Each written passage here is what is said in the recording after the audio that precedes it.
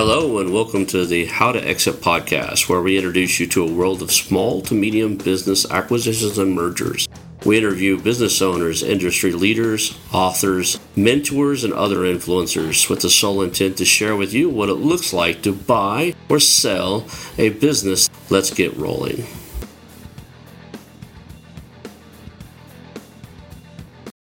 And now a moment for our sponsors. I want to highly recommend you get Acquisition Aficionado magazine. Every month, Acquisition Aficionado magazine brings you tactics for business buying and selling you won't find anywhere else. Learn firsthand from industry leaders who share their success stories, featuring in-depth interviews and stories from leading figures in the business acquisition industry. This multi-platform mobile magazine speaks to acquisition entrepreneurs wherever they are in the journey. And I want you to visit acquisitionaficionado.com today. Hello, and welcome to the How2Exit podcast. Today I'm here with Eric Grafstrom, and we are going to talk about buying companies, and the company he's building is assisting the smaller, the mid-market, right? You're assisting the guys too small for the investment bankers and stuff like that. So thank you for being on the show today, Eric. I hope I got your name right. I said it, and I think I got it right. And then the uncertainty would be sitting there on me until I got that cleared up. So let's start with your origin story. I joke around about the different ways to get you to tell me the origin story, but just straight out ask, how did you get into mergers and acquisition and wanting to create tools and resources for people buying and selling companies? Yeah, it's an interesting story. So I've had a career that's probably a little different than some of the other guests that you've had on. I come from the internet space. I started it in the late 90s, mid 90s. I like to say my claim to fame was I was the first guy that was dumb enough to try to sell webcasting when people did not have sound cards and speakers. So that company was AudioNet, became broadcast.com. And I was out selling webcasting to companies. The idea was we could get them to broadcast everything from an earnings call to a corporate event over the internet. And that journey took me from after Yahoo acquired the company. I moved to London. I worked for Yahoo in Europe for a few years and then landed in Silicon Valley about 20 years ago. Left Yahoo before things got really challenging. They faced a lot of headwinds. Still big fan of the company, a lot of great people that I met there, and moved back into early stage startups. And over my time, I was going from moving into executive roles and ended up leading a couple different exits. Some were successful exits that you read about. So everybody did well and it was a successful exit. Some were more along the lines of an asset purchase agreement. And in some cases, it was really just trying to kind of piece off the assets and land the team somewhere or close the company down. And what I learned from that was a lot of the mechanics, but in a less traditional sense. So we were talking about venture-backed companies.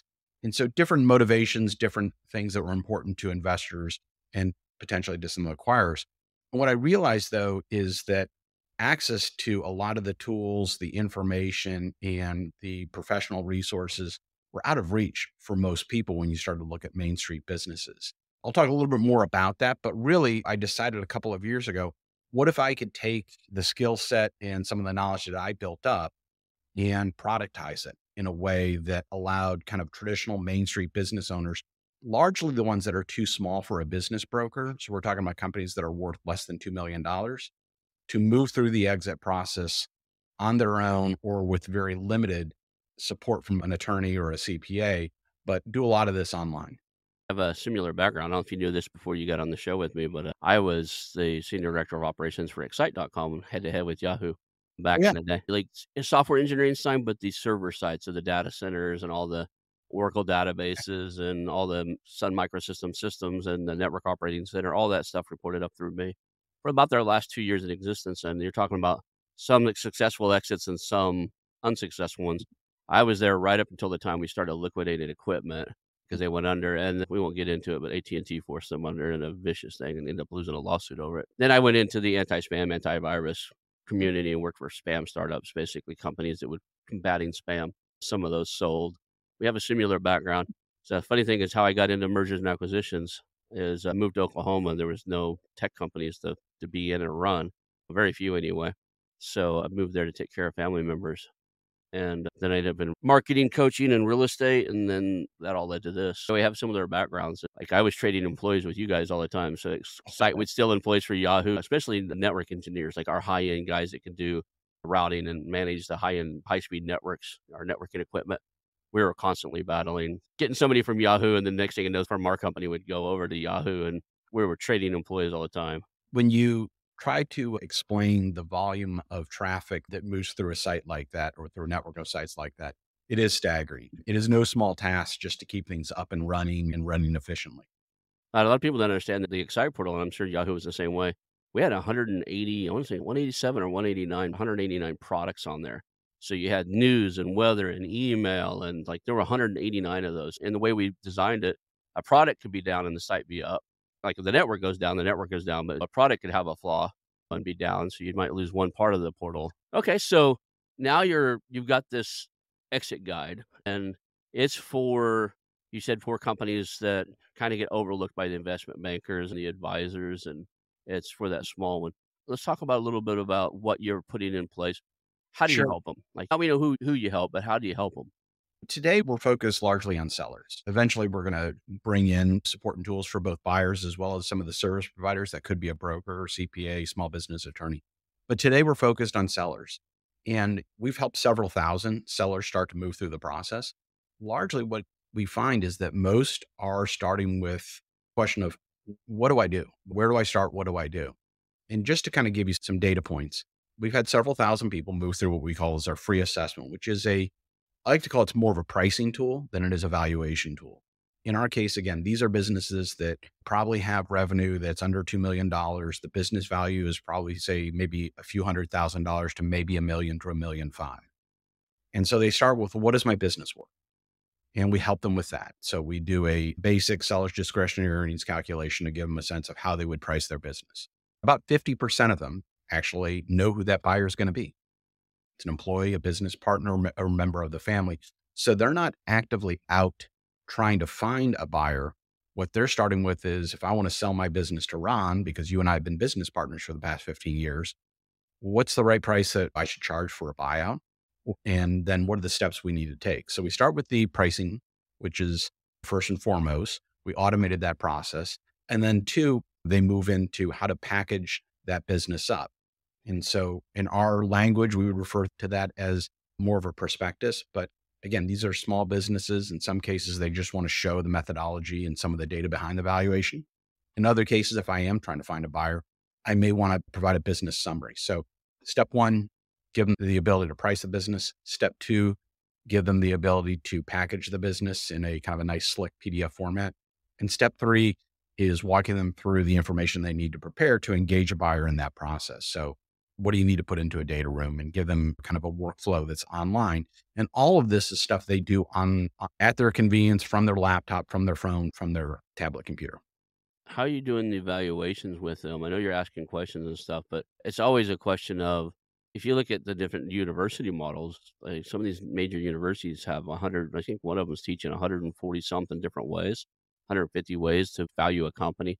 I think the two most common ones in my world anyway, for brick and mortar companies, non-software companies, is a seller's discretion earnings or even a multiple model, Yep. right? But there's discounted cash flows that's fairly common. I think it's second in running, and there's all these other models. What are you guys using to help them figure out what a company's worth? Yeah, great question. When I started this, that was one of the questions that came up as I was kind of talking to people in the industry. And we're using a seller's discretionary earnings model. When Mhm, someone moves through our platform, they're self-reporting revenue and profit, mhm. sets liabilities. They're telling us a whole bunch of other things around when and how they want to exit. And this allows us to kind of customize the experience for them. So if you're someone who's trying to sell a small brick and mortar business to an employee versus somebody who's trying to sell more of an online business to, say, anyone, but they need to go out and market that business, those pathways are very different. Now, discounted cash flow analysis really requires more robust calculation and actually using financials. So what we offer for free is just a start to help establish a baseline for them to price the business. We'll look at it expanding into actually bringing a human in to do it a full on valuation where that's necessary. To date, we've run several of these SDE models. And again, it's just an automated calculation that's taking the SDE and it's using an industry multiple based on how they answer the question. And then it's calculating what the price point should be, but it gives a range. And generally speaking, that's enough for most small business owners to actually start the process and engage with a buyer. Okay. Even inside of the standard multiple, model, there's some consideration given for different types of revenue, right? So seller's discretionary earnings is 65% recurring revenue is going to get a higher multiple. But that's usually built in because the industry has a common, like for me, like for instance, I own one of the many things I have. I own a pest control company of all things. And the fact that a lot of pest control companies have recurring revenue, we have customers that we service on a regular quarterly basis, or some of them even monthly, that's already built into the industry model, so it's okay to just say, "Well, if you're below this size, you're at 3x. If you're above this size, you're at whatever X." I have to imagine there's a lot of industries where, like, this time last year, I was looking at coffee roasting companies. Not very many coffee roasting companies actually have a subscription model, but that's where I was taking them. I Sure. was gonna acquire them and get into basically acquire them, build a recurring revenue model of subscription-based business model. Some of them have it already, but not all of them, and really bolster their revenue based off that recurring subscription. That number is different, right? When you do the evaluation, especially if you get over a certain size, the PE guys and stuff like that are going to give you a much higher multiple in your recurring revenue than they would ever on your standard revenue. So, do you take things like that into consideration or? Today, we're trying to provide the tools and information to get people out of the gate. That's why we refer to it as assessment. We use the term valuation loosely because it's Mm. something that a lot of our customers are familiar with. But what we don't want to convey is that this is a robust and valuation that really does require a professional commit. Again, we can provide that to you, but most are trying to say, look, they have an idea and a gut feel of what their business is potentially worth. And if they already know who that buyer is, or they're planning to find a buyer within their network in their local community, which between those two use cases accounts for probably about 80%, they're looking for something that kind of gives them a range to start that process. As you move into larger transactions, then yes, you're going to require more of a hands-on approach to calculating that valuation. But when I started this, part of my thesis was two things. One, when you look at small businesses in North America, about 95% are simply too small for a broker. They're going to sell to someone that they already know, or they're going to find a buyer in their local community. And there are very few, if any, tools and services that are out there that help somebody move through that process. And so the cost of human capital, whether it's a broker or an attorney or a CPA, really is more suited for about 5% of the market. So there's really no democratization. There's no M&A platform for small Main Street businesses. So if you think what LegalZoom did by bringing the formation process online for small businesses, quite frankly, it wasn't something that small business owners really wanted to pay thousands of dollars for an attorney to go do. And when you looked at attorneys, they really didn't want to spend their time on a rinse and repeat model of trying to walk somebody through the difference between an LLC or an S corp or a C corp. And so they brought this kind of process online, which largely could be done on a do it yourself model, and then some level of kind of tech enabled service providers that can be done virtually. And we're taking very much the same approach. Now, one of the roles of those advisors and the brokers is like an educational role. They teach the seller, the business owner, to what the process looks like. You're going to provide some basic information. You're going to do conversations that'll lead to some form of letter of intent. Mhm. Then you got to explain what a letter of intent is. If you both agree on the terms on the letter of intent, that's probably going to lead to some form of due diligence. And this is what due diligence is. How do you handle that? Sure. Are you part of the education process for these? Yes. And that is a combination of content online. So our resource section has 100 plus articles that people can read. We also provide videos that anywhere from 30 seconds to 2 minutes long. And then we also offer coaching. So what a user or what a small business owner gets for free is they get an estimated valuation range for what it allows them to kind of give an idea of how to price their business. That is done for free. There's plenty of content out there they can consume for free. So if they want to understand what is a letter of intent, how do small business valuations work? What is some of the basic jargon, whether it's EBITDA or cash flow, some of the things that they may not be familiar, they can consume all that information on our website at no cost to them. Now, instead of having brokers, we have small business coaches. So these are people who work with small businesses day in and day out. And a small business owner may move through and say, okay, my floral shop in Kansas City, Missouri is worth somewhere between $385,000 and $425,000, but they may have questions. And so we allow them to book a session with the small business coach. And that oftentimes is answering some of these very basic questions about the process. And in some cases, it's validating some of the things that they already believe they may do or the steps they need to take. So it tends to be a combination of online resources, as well as a small business coach that help them with that education process. Okay. And then LegalZoom will actually give you some fairly generic templates for contracts. Do you guys have like a standard LOI that they can use? Do you have purchase and sales agreements? Is there a LegalZoom type of forms that you can say, hey, this is your basic generic form Sure. you can use? We provide both an LOI and an NDA, which someone can download and they can customize.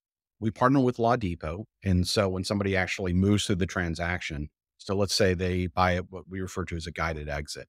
A guided exit gives them 3 coaching sessions as well as a report that they can present to their buyer. And so that allows somebody to kind of go through pricing their business, getting organized to engage a buyer, presenting the business to a potential buyer. And then when they get to the point where they're ready to transact, they have 2 options. One is that they can actually click through, and we partner with Law Depot and provide a 30% discount off of their rates, whether it's an asset purchase agreement, business purchase agreement. There's all sorts of different documents that they can customize. That way we know it's done correctly and professionally. Um, or they can book a follow-up session with a small business attorney. And some of the people who are some followers and active users within the Twitter community are some of the people that we like to partner with, and we can make that connection if they do want to actually speak with an attorney. So what stage in development are you guys? Is this a up and running product people can use right now? Or are you still developing things out or No, it's up and running. We launched the service in March of 2022. We've had well over 5,000 small business owners actually go through the process, and some have gone all the way through and actually closed the transaction on our platform, which is a wonderful thing. Now, they're not necessarily obligated to let us know that the transaction has been completed, but through our coaching conversations, we know, or in some cases, they've come back to us and thanked us that we've been able to help them move through that process. But it is early stage. When you look at tech companies, this is just the beginning. We don't have the capability just yet to allow buyers to come in, but what we're providing today really caters to small business owners that are getting prepared. And so let's just say 50% of them are off mark because they already know who that buyer may be. But when the buyer comes in, what they're looking for is, I think what we're going to be able to solve for the buyers is two issues they face every day, which is sourcing and due diligence.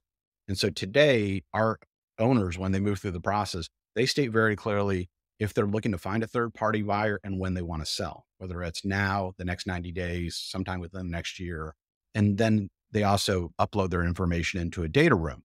Well, in the near future, we'll open that up so that if a buyer wants to come into the platform and search for businesses based on, let's say, revenue and geography, they can say, okay, well, just show me everybody who wants to sell in the next 12 months that has revenue, say between $300,000 and $750,000, that has their information into a data room. And so what it'll provide that buyer is the opportunity to actually engage with highly qualified people. And they may not even need to reach out to the buyer to see if they're interested. Sellers may get to a notification that says, hey, you have 3 people that would like to access your information. Do you want to go ahead and grant them access and start the due diligence process? so in that due diligence process, you guys in your product roadmap, are you building out like a deal room? Like, here's the standard document somebody would expect in a due diligence process, and here's a folder structure to put that in. We actually Is that have what you're that looking at? today. What's not available Yep. is just simply opening that up for you and for others that are technical. User permissioning is a non-trivial feature to add. So it is today when somebody goes through, they can navigate, and there's a whole section that we refer to as documents that shows them based on the pathway that they're taking, the information that they need, what resources we have available to help them answer some questions, if they need templates, and then they upload all that into a deal room or into a data room.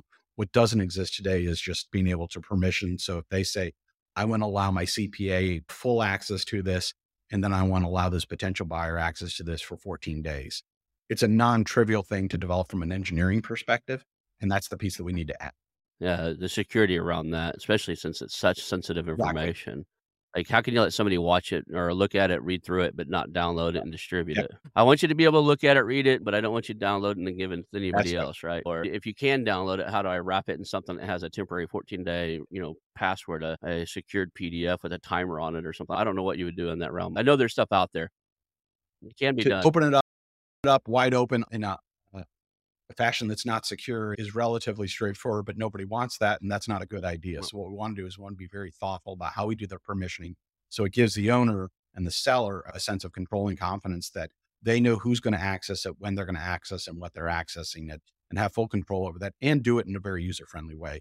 And that takes a fair amount of time, not just from an engineering perspective, but also to think through those use cases and present it in a way that's very easy and intuitive for someone who's probably not very technical to be able to go about doing So I want to ask a quick question, and this will probably be a little bit of a rabbit hole, but I think it's worth that. going down. Right. I honestly think there's some space inside of this where AI is going to take over, and what I'm referring to is in the due diligence process, having standard balance sheets, income statements, payroll, all the different accounts receivable, all the different things you would look through inside of a full due diligence. AI can probably do that faster and better than a human now. And in the near future, where a lot of like the bigger deals get these audited financials, like in a multi-million dollar PE deal, you would have third party audited financials. I would be shocked that maybe as soon as 6 months and probably no longer than 12 to 18 months, that there will be AI tools to do audited third-party financials, right? You'll be able to submit, maybe even give it your username and password to your TurboTax or whatever you're using for your small business financials. It crawl through it, ask you a bunch of questions, right? Because nobody does them the same, and help you formulate a standard set of documents. It's possible now. I've been playing with feeding some of these tools balance statements and stuff, and it knows enough about it to actually indicate I should ask certain questions Mhm. already. What's your thought process on that? Are you guys looking at integrating something like that into it as if it's available? We're having conversations. What I try to be careful of is we've got a lot of things to deliver in the very near term. And when you ask that question of a talented engineering team like we have, is that becomes a very fun research and Uh, so the answer is there's plenty of opportunities for AI to be applied with this, whether it's helping somebody kind of craft an exit strategy and figure out how to send the right email to engage potential buyers or doing automated financials. What we're focused on today really is the very simple steps.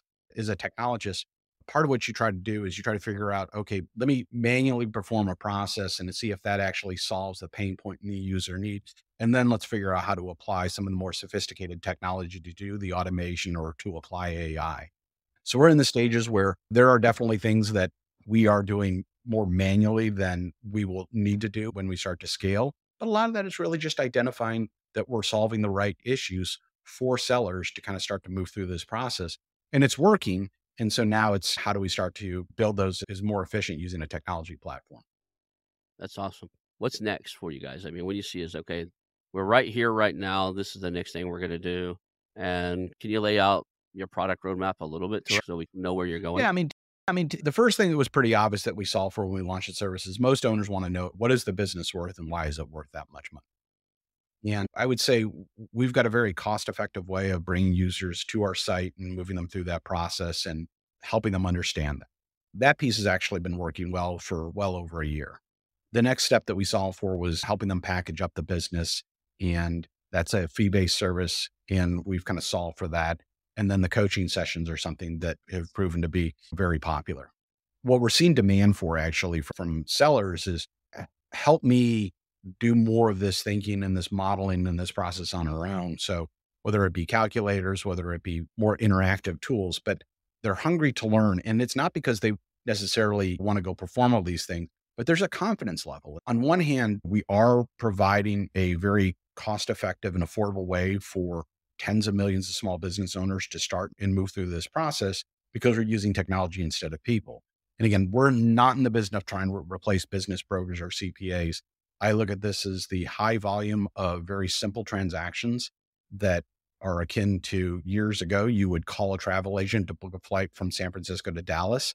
Well, you do that off of your phone now. And so whether it's travel, stock brokerage, very basic legal agreements, a lot of these processes have moved online. What we're seeing from our customers is they want more tools that help them build confidence. So it's kind of a combination of education in giving them information and learning, but also it's just a bit of confidence so that they feel like they're doing the right thing for themselves, for the buyer, for the business, and for the employees.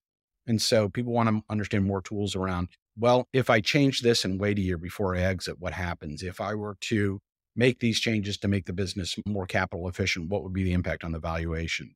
What are the ways that I can actually ensure that this transition goes smoothly so that when I leave, if I've done a seller financing deal, how do I know that my general manager is going to be able to take over And 6 months from now, I'm going to feel confident that she's in place and she knows what to do. And so much of this is something that they're not looking to spend hundreds or thousands of dollars by hiring a professional to help them navigate that process.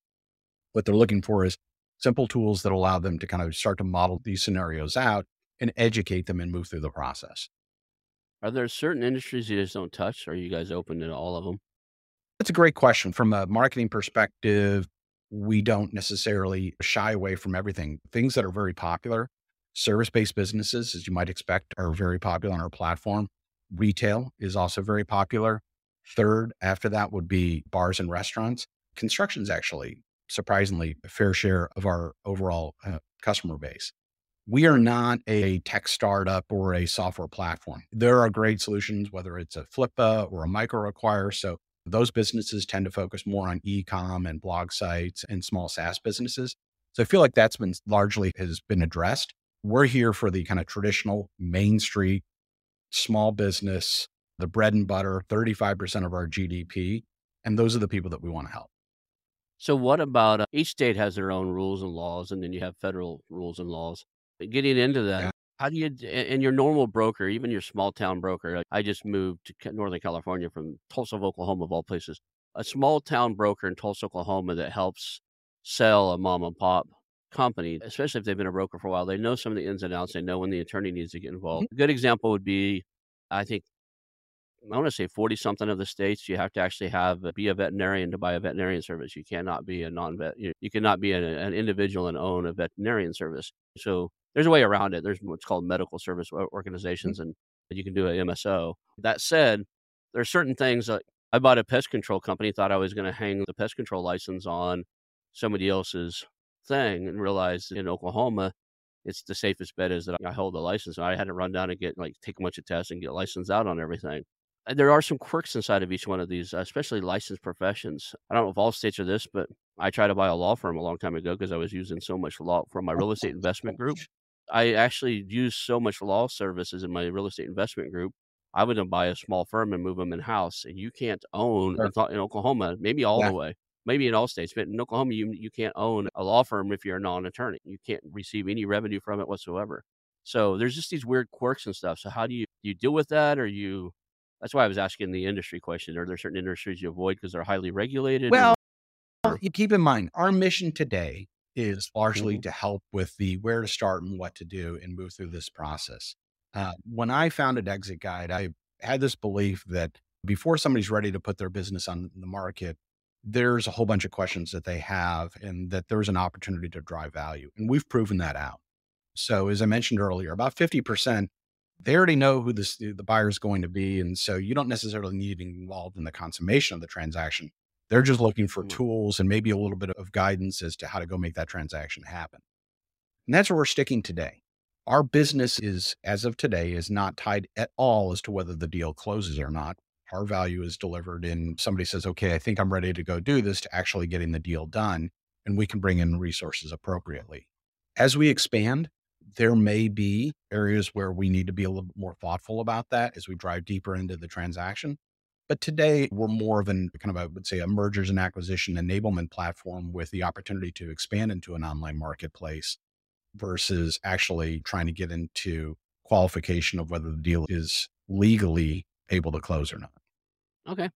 So that answers that question, but I was just because I was curious, like, Sure. there's some intricacies about certain industries Absolutely. that yeah, like, some states are doing actually have industries that are opening up that are new, that are federally regulated. I mean, are you okay with some of that stuff? Like, I just moved from Oklahoma, and we'll just get right into it. They have grow operations, and it's legalized marijuana, medical marijuana. California, it's legal for recreational, but on a federal level, that's Yeah. not.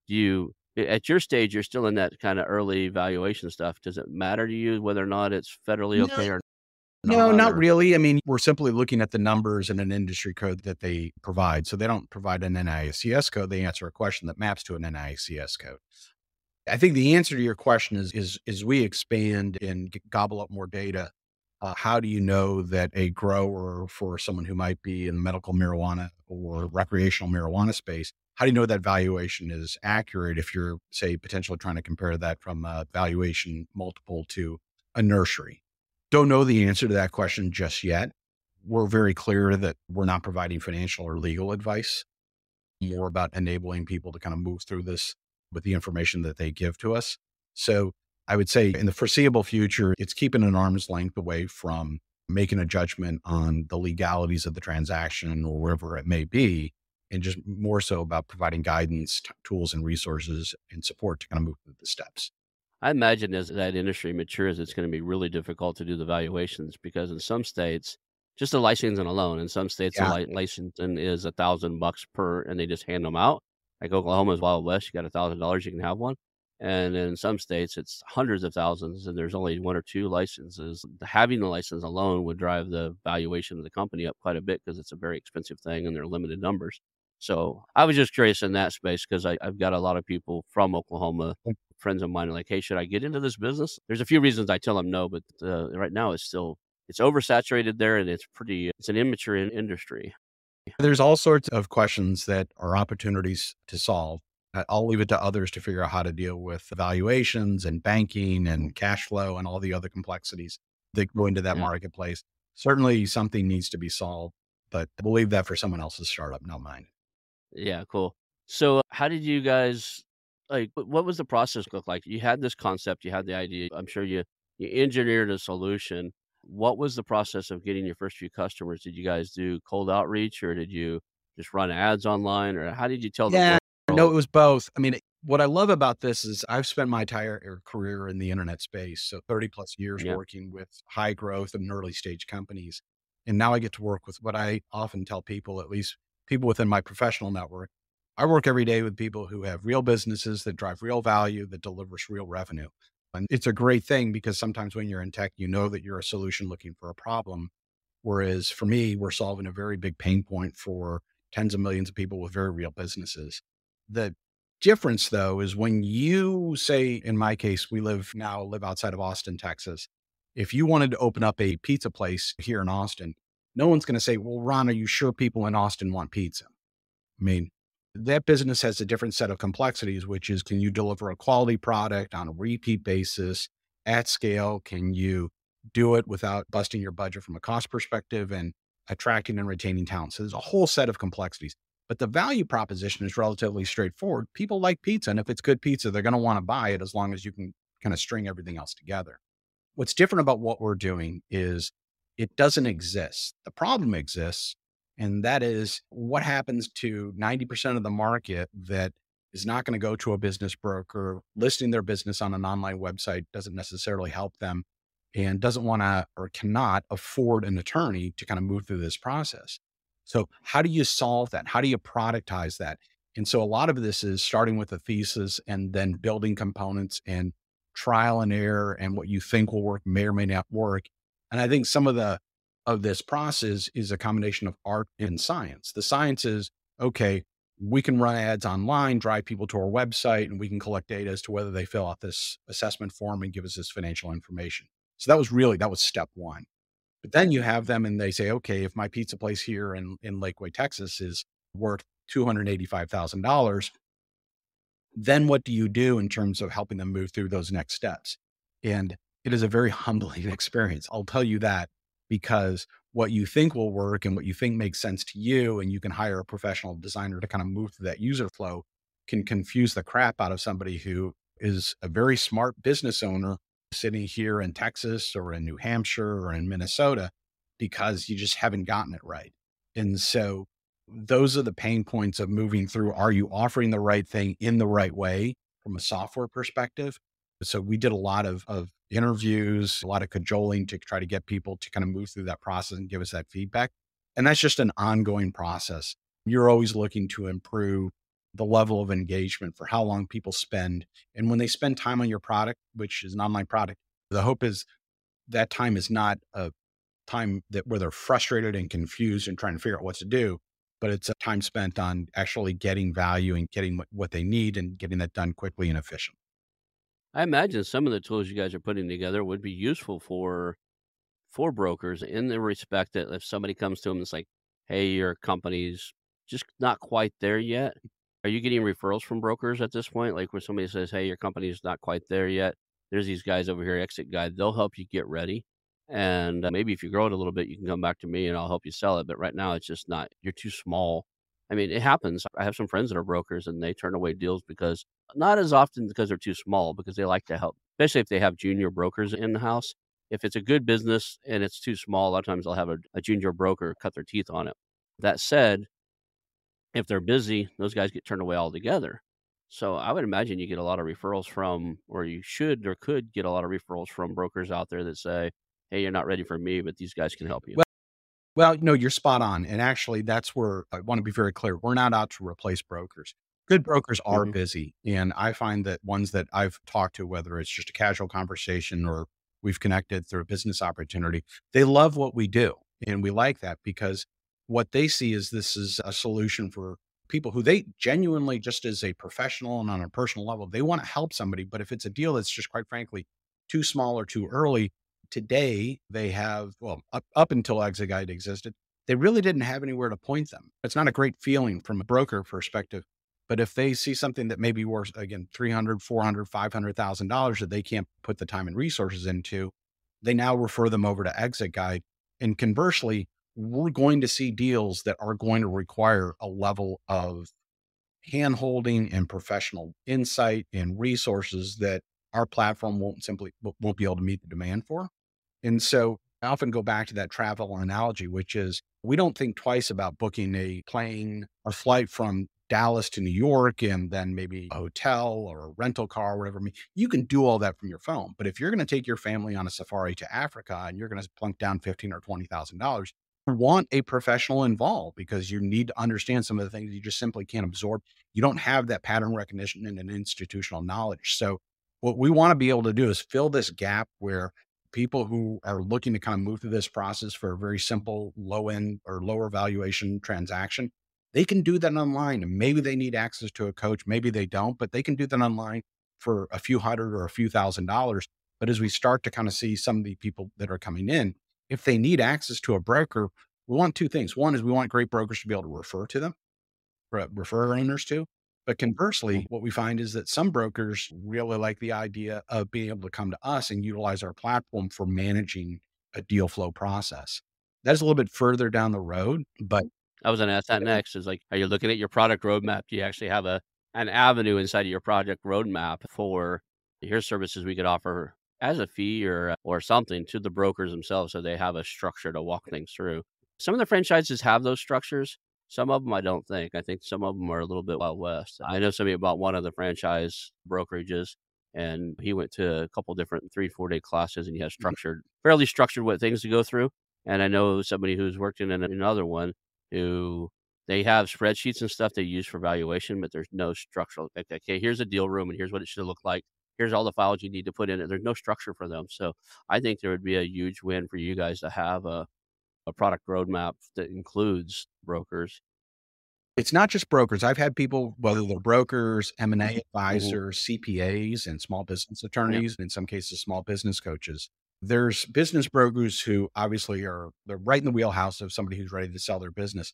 But oftentimes a small business owner will turn to a CPA or an attorney, or they'll get a referral to somebody who's not a broker, but it's someone who may or may not know something about the process. And they want to help, and maybe they are integral part of the process. Small business attorneys and small business CPAs, I've had it. We've actually had some of our valuations, some of our assessments filled out by a CPA on behalf of their clients because the client just doesn't want to deal with it or they're not comfortable with it. And they look to that type of expert to kind of help them at least manage some or all the process. So, from a vision standpoint, right now we're enabling these tens of millions of sellers. A lot of transactions are between people that are known. In some cases, we're giving them the tools to market in their local community and then opening that up so that buyers can come in and start to identify opportunities where their people are ready and organized and prepared to engage. But we've also had inbound interest from a lot of these service providers, including brokers, but also others who want to or need to be part of that process. And so allowing our platform, and that gets back to the earlier part of our conversation about permissioning. How do you allow a Yeah. CPA to maybe access some, but not everything? Same might be for an attorney who wants to access everything. But then if somebody is helping out with certain aspects of the deal flow, they don't need access to everything. Maybe they need to be able to upload, but not download. So the vision for Exit Guide is huge, right? Really, it becomes an M&A transaction platform with a marketplace bolted on top of it. And so it's just a matter of getting there and learning along the way. But we're starting with sellers because that's where there's the biggest demand, there's the biggest need in trying to solve that pain point today. So, I've been through enough of these evaluations and calls with the business owners to know that often when you start asking a little bit of the financial questions, the business owner, especially if they have a CPA and accountants doing their Mm. work, they're really focused. A lot of these guys are just focused on what they know best. And if I were building the software, I'd literally have what I call a hell if I know button. Like, if you start asking questions about financials, like, hell if I know here, you click the button, it says, okay, who knows? Well, here's the name and phone number and email address of my CPA. Please send him a request. I'll tell him to fill out these questions. I'll call ahead of time and tell him that he's getting an email to fill out some questions. A lot of these guys, they just don't know. I mean, and it's not right, wrong, good or bad. I'm not making fun of them. To be honest, I think it's better that they don't than some of the business owners who do try to do everything themselves and they become a silo business or a business that's everything goes through that owner and it's going to be hard for them to sell. Well, I agree with you 100%, Ron. And that is where we're trying to make this very approachable. And so I may have mentioned this earlier. Part of this is providing the tools and kind of the tactical way of getting through this, as you would with any other type of online transaction, buying a plane ticket or selling stock or managing some type of project. But then you're going to kind of get to a point where it's outside your comfort zone. And so, how do you bring those resources in, whether it's somebody that you already have a relationship or whether you need to identify somebody? And so, we want to bring all these resources into the platform. And some of what we're solving for is very tactical, but at the other end of the day, the hell if I know, which is a great feature. I'm not sure how we'll name it after you or something, but the other piece of this is that we're solving for a lot of this is fear, uncertainty, and doubt. You have smart people who have successfully run a business. Maybe they started it or they bought it and now they're ready to exit it. And this is foreign land to them. And so we Hmm. want to make this not only easy, but we want to ease that stress and that fear, uncertainty, and doubt and give them the confidence that they can move through this transaction. And we're here to help. But if they can get through 80, 90, or 100% of it on their own using our tools, fantastic. If they need a little bit of support, we're making some of that available today. But as this grows, you're going to get a lot of people who may want to a la carte that help. And that's where I think that there's a huge power in being able to kind of make that sort of help accessible through a virtual experience and just being able to hop onto a Zoom call or be in a chat session and get answers to their question and continue to take the process forward. So maybe I missed it. You probably already said it a dozen times and somehow I was listening for something else. But what's your revenue model? I mean, how do you as exit guy get paid? Sure.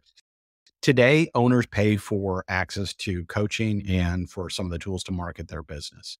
We'll continue to expand those types of services as we start to see larger transactions that require more of a level of involvement. Then we'll look at taking a piece of that transaction because doing it on an a la carte basis is just going to be too complex and probably nickel and diming people too much. So there's one world, which is largely the do it yourself, which again, is the biggest part of the market when you look at small business in the US is these are Hmm. businesses that are going to transact and they're going to do this for largely a couple $100 and they're going to do it themselves with very limited, if any, help from a professional, whether it's a coach or a broker or anybody else. But as we start to move up and more people need to come in and leverage the platform to kind of move through that process, that will take a commission off of those deals. Okay. I was going to ask, are the advisors and coaches, are they in-house or are you guys doing a revenue share with people that are already in the industry advising and you do a referral out or? It's a rev share with a coach. So today we've recruited a handful of small business coaches that work with us.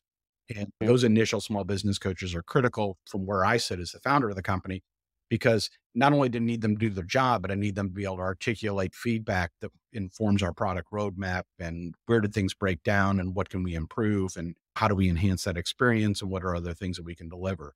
So I've kept it very tight for a reason, but that has more to do with just kind of being an internet startup guy for all this time is what you're trying to do is balance between driving revenue and scaling the business, but also making sure that what you're building does scale and deliver the value that you want. And you need this kind of very tight feedback loop that we're getting right now when we do these coaching sessions. Yes, people pay for them. And it always warms my heart when they say that it was money well spent and that they got a lot of value out of it. For me, it's also one, I not only do I enjoy doing them when I do them, but it's invaluable insight as to kind of how people think through things and how they're approaching this. You can always go back to those advisors and stuff and go, "Hey, what did they ask you that I could put into the website?" And quite honestly, a waste of your time. The site should have had X, Y, and Z. The coaches will always be needed, I think, just because there's unique circumstances. But as you learn all these cases where, okay, 15 people had the same question across these 4 Yep. coaches, that gives you a model. It's kind of that frequently asked questions model. Like, okay, this question gets asked so often, we should probably just integrate it right on in. And we say we have coaches, not brokers, for a very specific reason. One is that it's more with enabling a seller. So if they need help with just somebody to kind of help them move through a transaction with their known buyer, it doesn't make sense for somebody to pay a commission on. And Or again, that's close to 50% of the people that are moving through our platform. It may also be someone there that's just going to have to give them advice. The seller may want to go find a buyer, but they may be unsuccessful at doing it. Or they need to figure out, well, how do I actually build a prospect list? So the coach is there largely to kind of help them with the process. Broker has got a very clear incentive and it's aligned because they want to get the maximum price for the business. There's a lot of steps that happen before that where it doesn't necessarily make sense to have a broker involved, but it does make sense to have a coach involved.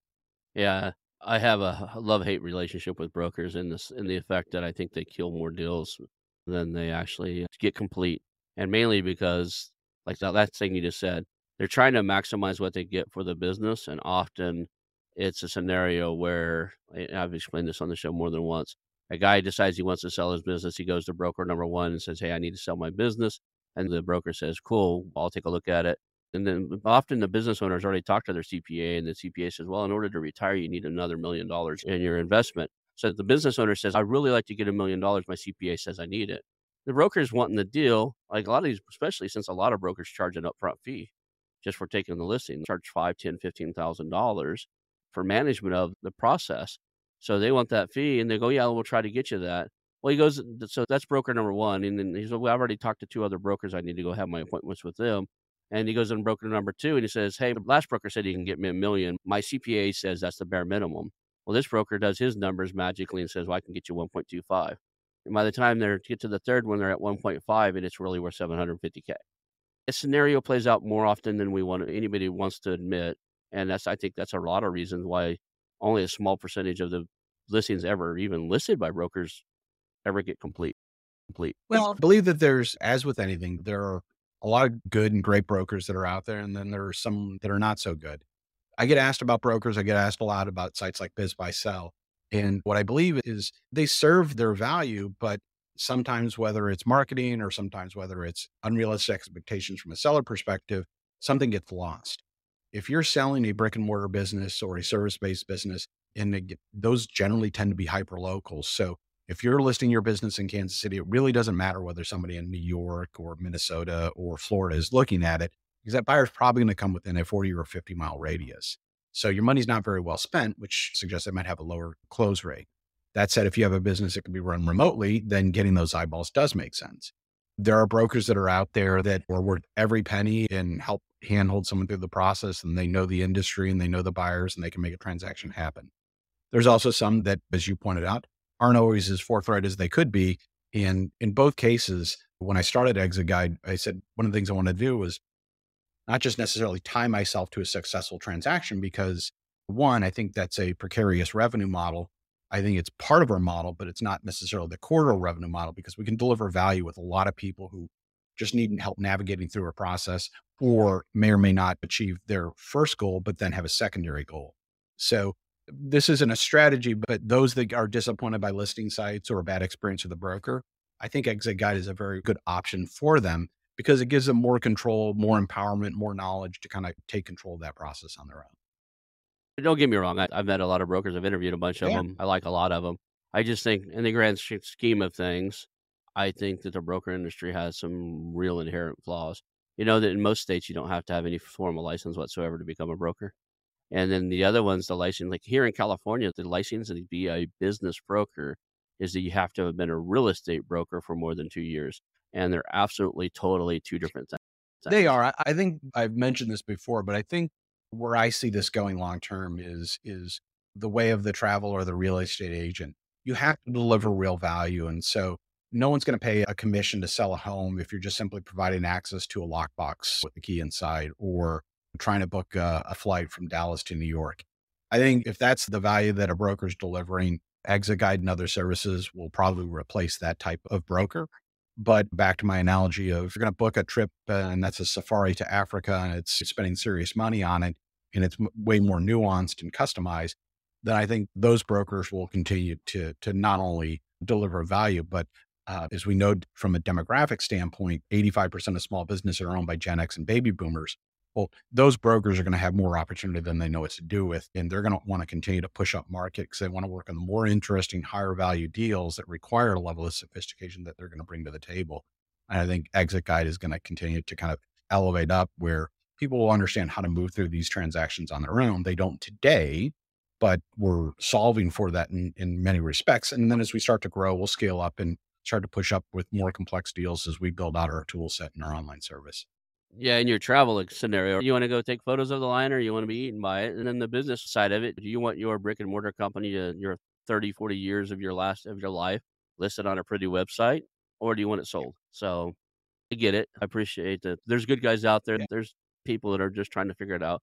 I don't think there's even bad brokers. I think some of these guys just haven't figured it out yet. And just like anything else, real estate agents are the same way.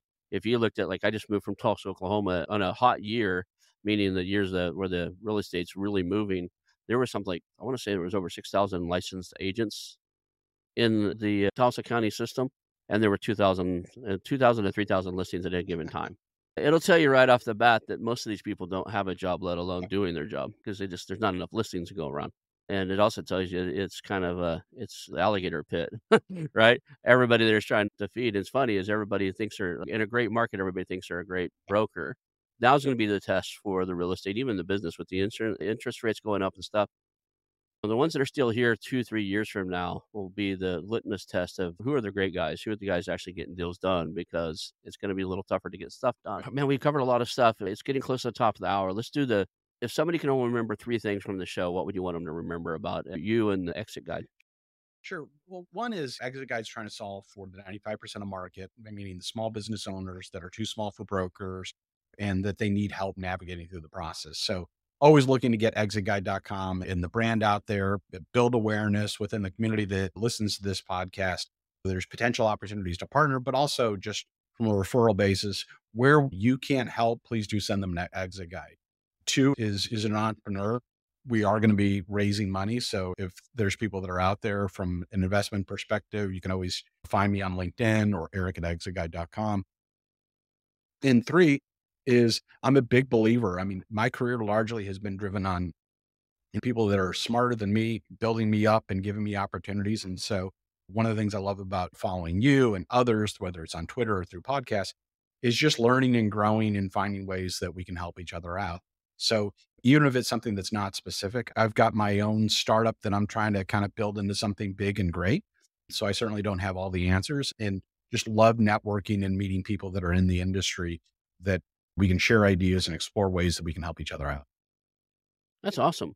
And I thank you for being on the show today. It's one thing to be on a podcast you've never heard of. It's another one to be on one that you've actually listened to and follow. I'll probably hate the sound of my own voice. I'll listen to it this time. Just for your amusement and everybody listening to the show, for the first year and a half that I ran this show, I never listened to my own voice. I have an editing team that edits it, and even when I wanna go back and learn the way that the audio tracks are recorded, I can listen to you only, because I don't sit here and take notes anymore. It's distracting to you, and it's distracting to me. So if I go back and want to take notes and I edit the transcripts myself sometimes, so for articles and stuff, so I get to read the notes then. But, if I really wanna hear something, I go back and listen to your track Yeah. only, because I was concerned I would be so concerned about my own voice, I wouldn't wanna do anymore. Now I'm just so used to it. There's a thing about time behind the mic, once you get so comfortable with being behind this thing that it just becomes a little more natural, and you just I guess it's like, the hell if I know. There's a give a shit button too, right? Like, you just don't care anymore that, like, you sound a little awkward, people like it, you're helping people. You provided an extreme amount of valuable knowledge here today, and, it was a blessing to have you on Well, here. so thrilled to be on here and look forward to future conversations. Hey, it's your host, Ronald Skelton. I want to thank you personally for watching the show today and invite you to call our new hotline, 918 641 4150. That's 918 641 4150. Call us and tell us about our show, ask questions, suggest a guest, or even tell me about a business you have for sale, and we'll reach back out to you. Again, that number is 918 641 4150. Call our hotline, leave us some information. Thank you. I want to announce our new channel partners, the ITX Marketplace. Since 1998, ITX has created $5 billion in value by selling more than 225 IT businesses in 20 countries. ITX works exclusively with IT-enabled businesses generating between $5 million and $30 million who are ready to be sold, and M&A decision makers who are ready to buy. For over 25 years, ITX has developed industry knowledge that helps determine whether a seller is a good fit for their buyers before making the match. ITX Mergers and Acquisition Marketplace we have partnered with has a proprietary database of 50,000 plus global buyers seeking IT service firms, managed service providers, Microsoft service providers, software as a service platforms, and channel partners with Microsoft, Oracle, ServiceNow, and the Salesforce space. If you have an IT-enabled business you're ready to sell, I want you to visit the itexchangenet.com/marketplace, how to exit. That link will be in the show notes. Visit them now.